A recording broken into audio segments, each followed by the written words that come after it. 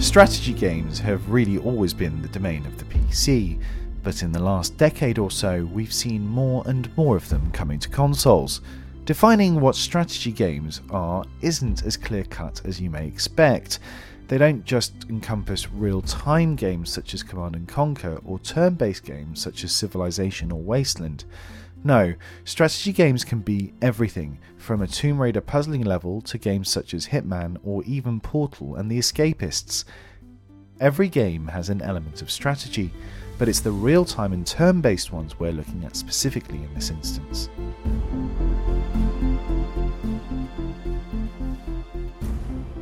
Real-time strategy and turn-based strategy games have traditionally focused on the PC audience. As mentioned before, this choice was primarily based on the depth and complexity of such games and the need for multiple menus assigned to a variety of keys on the keyboard. Learning to read your user interface and being able to quickly respond, especially in real-time strategy games, was essential, and not having to flick through complicated menus means that hotkeying items on a keyboard is easier than trying to map them to a controller. That said, more and more strategy games are now becoming a staple on consoles. With consoles still representing the most accessible way of gaming, getting strategy games on consoles is very important for developers. Games such as Halo Wars and XCOM have done wonders for the genre on the consoles and have highlighted the ingenuity of developers to get their games working without losing that level of detail you expect. Of course, not all games can put everything in. City builders such as Cities XL, Tropico, or even turn-based strategy games such as Civilization have had to be dumbed down to an extent, not only due to the restrictions of buttons, but also because the consoles generally can't cope with the intensity of the workload that such games impose.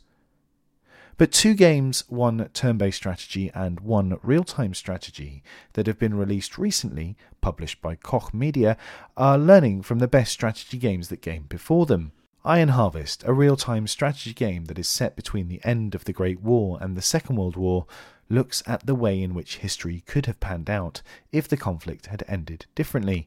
The time it examines was essential in the influence it's had on our modern-day world, with empires collapsing, industry emerging, and enlightenment occurring. This was a new world, a new era, and a great time to set a game, according to Elliot Verbeest, the game designer of Iron Harvest. I'll start out with the world of Iron Harvest. The world of 1920 Plus is, of course, based on the paintings, the well-known paintings by the Polish artist Jakub Brzezinski, who is primarily known for this very kind of Middle European-centric kind of art, which contrasts the advancements of mechanization and industrialization with the experiences of more traditional life, as it were. You're going to war? You heard him. Just for a few months. I won't let my son die in another meaningless war. Meaningless? We are defending our homes, our freedom. What do you want your son to become? A patriot or a coward? This has offered a unique opportunity to explore alternate realities in real-time strategy games, especially playing on different sides, with clear differences in combat style and philosophies. Currently, the game has three factions. We have the Republic of Polania, which is essentially a very close allegory for Poland, of course. Rusviet, which is a Tsardom kind of... Prussia. Essentially Prussia or Russia, I would say. It's closer to Russia. And then the Empire of Saxony, which is... It's a mixture of both the German Empire and Prussia. By simplifying the factions of the Great War, and influenced by the art of Jakub Brzezinski and his interpretation of what could have been, Iron Harvest has ended up with a very unique feel. They mustn't catch us all at once. I need someone I can trust. I am a soldier, have been all my life. Being able to play the different factions, each with clear differences in combat style, philosophies and the like, was also something the team relished, trying to interpret the way in which the empires and their technologies would have advanced. And each faction has its own strengths and weaknesses, Verbeest says. Polani is kind of more faster, more nimble. They specialize more in kind of hit and run and guerrilla strategy, whereas Saxony, for instance, is a bit more heavier machines that are more capable of destruction once you can get them to where they need to be. Verbeest says the team really drew from the advancements at the time, citing the invention of the tank as a big game changer. That's definitely something that we wanted to reflect also, because it's also so clearly distinguishable in Jakob's paintings, is that Polania, or Poland, has kind of always been kind of stuck between those two particular empires. And I think that's something that we convey fairly well within the game, as to essentially it's an allegory for the history of Poland as it has occurred over many, many decades, if not centuries. This basis, in fact, is also a technique utilised by Wasteland 3. Although the Wasteland franchise can be considered as the daddy of post-apocalyptic games, check out our full interview with Brian Fargo for more. It was originally developed at the tail end of the Cold War, and its vision was that of a post-nuclear world. And it references the popular culture of the time, even down to its soundtrack, which was supervised by none other than the award-winning Mary Ramos, responsible for helping shape the music direction of films such as Django Unchained and The Hateful Eight by Quentin Tarantino. Good Lord, show me the way. Oh, fathers, let's go down, come on down. Oh, fathers, let's go down in the valley too. Jeremy Kopman, Wasteland 3 lead level designer and developer at Inexile Entertainment, outlines the importance of this level of immersion. She found all these cool tracks that are basically, they're covers of, some of them are like 80s pop songs, some of them are TV theme songs from that era. There's also some sort of Americana sort of like church songs, hymns and things like that. Yeah, gospel stuff. Yeah, that are recorded in these really interesting, slightly distressed ways that are super cool and really like hammer home that feeling of like a decayed America.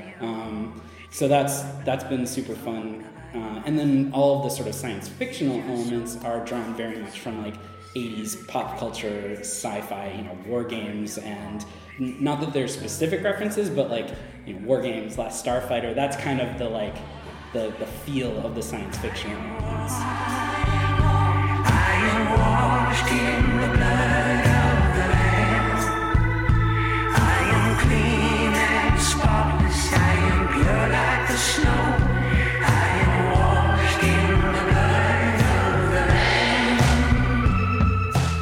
The wider story arc, with decisions to be made that impact gameplay, is something both Verbeest and Kopman said the community insisted on after surveying them before going into development, especially the Wasteland audience, as precedent had been set before by previous games. Jeremy Kopman. What we tried to focus on was the stuff that people were positive about. So the really big elements that people liked were the narrative choice and consequence. Verbeest, although working with a real-time strategy game, echoes Kopman's findings, saying that this is what modern players have come to expect. Bringing it into essentially 2020 with quality of life updates and more modern design sensibility, so to speak, that a lot of players have come to expect from more modern titles, and reintroducing that with an interesting and compelling world and fascinating characters and larger-than-life mechs, and reintroducing that kind of more into these spaces. Story has always been regarded quite highly in the strategy genre. Verbeest nods to Warhammer 3 and the early Command & Conquer games. But having choice is one thing, whereas making them part of the game and the narrative is another, as Kopman says. When you make a choice, it has interesting impacts that feel organic throughout the world, and then we also communicate what choices are affecting things. So, in Wasteland 2, we might have something you picked in hour 1 that would impact something in hour 10, but the sort of it wasn't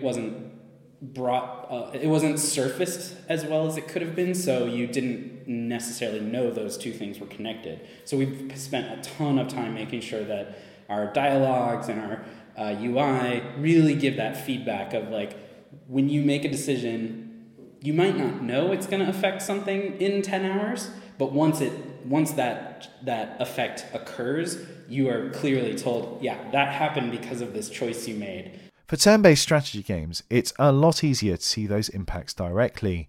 With a real-time strategy game, the wider narrative is affected by the outcome of your battle, and that can be played out in infinite ways. Like a sports game, no two playthroughs will ever be the same, and those decisions and the time it takes for you to make them, implement them, and play them out all happen in real time.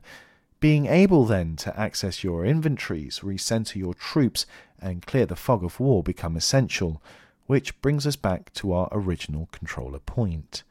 Strategy games of all types are complicated. They require level building, troop maneuvering, upgrading, researching, maintaining, and a host of other inputs. With a controller, it's hard to assign all these buttons, but there has been some improvement. Games that have done exceptionally well in both the real-time strategy and the turn-based strategy spheres in recent years have been Halo Wars and XCOM respectively. They've allowed console players the same level of depth and functionality as their PC counterparts. Verbeest says that the development of Iron Harvest has been a good template for them, and other new real-time strategy games that will follow. Kopman notes the importance of this too, stating that the Microsoft acquisition allowed inXile to really access and harness the platform holders' expertise. We've been working really hard on getting the controls to feel really natural without losing stuff that you can do on PC. We've had one very bright, nice thing about the Microsoft acquisition is that we have access to user research groups, which really have helped with our UI and feedback and controls, because that's something that is, extremely difficult to translate. Both games, which have now been released, have been received extremely well.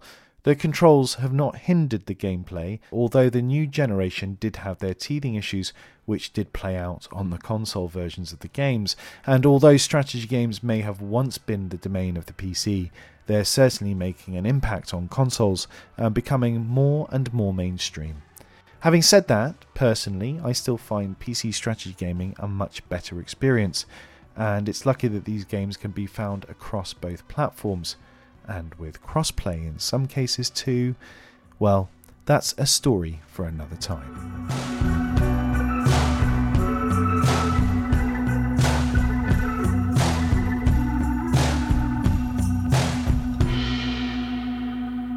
This documentary was narrated by Tamer Asfahani and produced by Magdous Media Limited for Checkpoint Magazine.